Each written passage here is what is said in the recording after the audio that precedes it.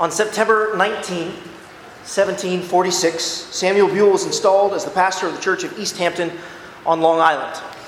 Jonathan Edwards had the privilege of preaching his installation sermon, during which he said this: "The creation of the world seems to have been especially for this end, that the eternal Son of God might obtain a spouse, toward whom he might fully exercise the infinite benevolence of his nature, and to whom he might, as it were, open and pour forth all that immense fountain of condescension, love, and grace that was in his heart. And in that way, God might be glorified." What do you think? Can you believe and imagine that God made this world and you so that you might know something of the love and grace that was in his heart toward you? I think Mr. Edwards is right, must be right.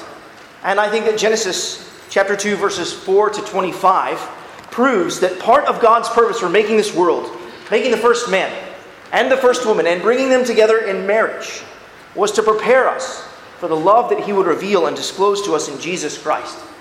If you haven't done so already, let me invite you to open your Bibles to Genesis chapter 2. We're going to be looking at verses 4 to 25 together this morning. If you're using one of the Bibles provided, I think the passage can be found on page 2. Last week, we began our journey of studying through the book of Genesis. And you'll recall that we said that Genesis is itself a book of beginnings. It's the beginning, a book about the beginning of the world. A book about the beginning of God's purposes for man. A book about the beginning of God's purposes to bring a Savior to rescue his people from sin and death. And how he would do that through the children of Abraham, through a particular people, the people of Israel. And so that's what the book of Genesis is about. And we continue our investigation of what this book says.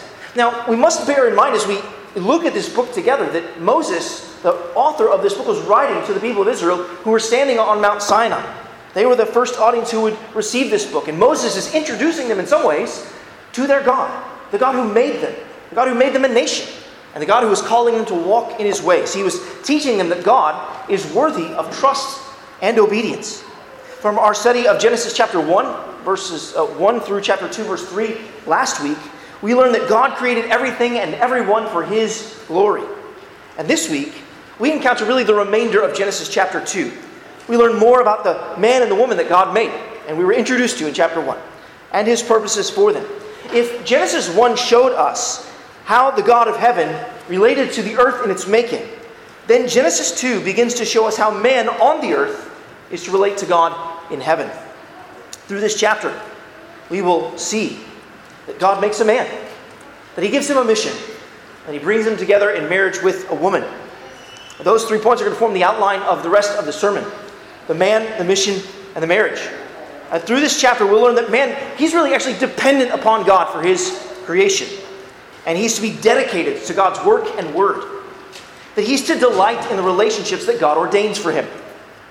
And through this chapter, we will see that man was made to live, labor, and love in God's garden sanctuary.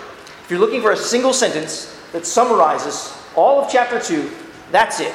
Man was made to live, love, and labor in God's garden sanctuary. We're going to unpack this in Genesis chapter 2 this morning. Let's begin to think about what this means for us. First of all, it means for us that we are dependent on God for life, that we should be dedicated to God's work and God's word, and delight in the relationships that he ordains for us. Take a look at Genesis chapter 2, verses 4 to 7. Here's the first point. We meet the man. Follow along as I read Genesis chapter 2, verses 4 to 7. "These are the generations of the heavens and the earth when they were created, in the day that the Lord God made the earth and the heavens, when no bush of the field was yet in the land, and no small plant of the field had yet sprung up, for the Lord God had not caused it to rain on the land. And there was no man to work the ground. And a mist was going up from the land, and was watering the whole face of the ground. Then the Lord God formed the man of dust from the ground, and breathed into his nostrils the breath of life. And the man became a living creature." Well, in these verses, we are reminded of God's creative power, especially his intimate involvement in the making of man. And if nothing else, we see that man is dependent upon God for his life.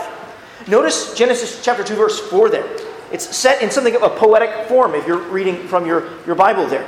it introduces a phrase that we're actually going to become familiar with throughout the rest of the book of Genesis. These are the generations of. That phrase is going to appear some 11 times or so in the book of Genesis.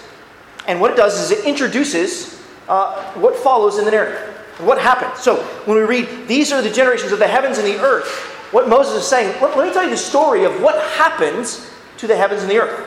As we're going to see, God made man, and man sinned against him, and now we know the world that we live in now. That's what Moses is introducing here. Now, in subsequent sections, we'll get these are the generations of Adam.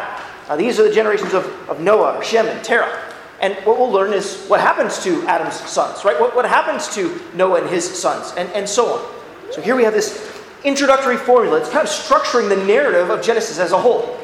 And just stop and think about that for a moment. That this is a structured story. It teaches us something, right? That God is actually structuring history. He's structuring the world and all that He made. This should be of comfort to us, that God, as we prayed earlier, He doesn't just make the world and set it and spin it off and step back. No, He's actually involved. He's leading and guiding history. He has a plan for this world, and therefore He has a plan for you. That should be of comfort to you. Here we see God structuring the story and structuring history. Moses is telling us what's going on. And what we're looking at here is not a new creation account or a different creation account from what we saw in the first chapter. Actually, we're looking at the very same creation account. We're looking at it through a kind of a zoomed-in focus, or maybe a slightly different perspective. You see this shift in perspective really in verse 4 itself. Notice there the phrase, we're told that God made the heavens and the earth. And then do you see at the end of the verse, the phrase is flipped. We see the earth and the heavens. So what's happening now is Moses saying, I'm going to bring the events of earth more sharply into focus for you now.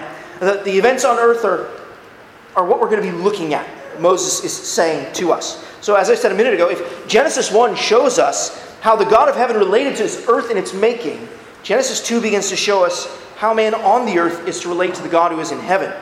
And there's actually another clue there in verses 5 and 6 that we're looking at the same creation account from kind of a zoomed-in perspective. These verses tell us that there was no bush, no plant, no rain, and no man. Moses is summarizing what things were like before on day 3 and day 6 of the creation account. Those were the days in which, by the end of the creation, the earth was fully formed and fully filled. You'll remember what happened actually at the end of day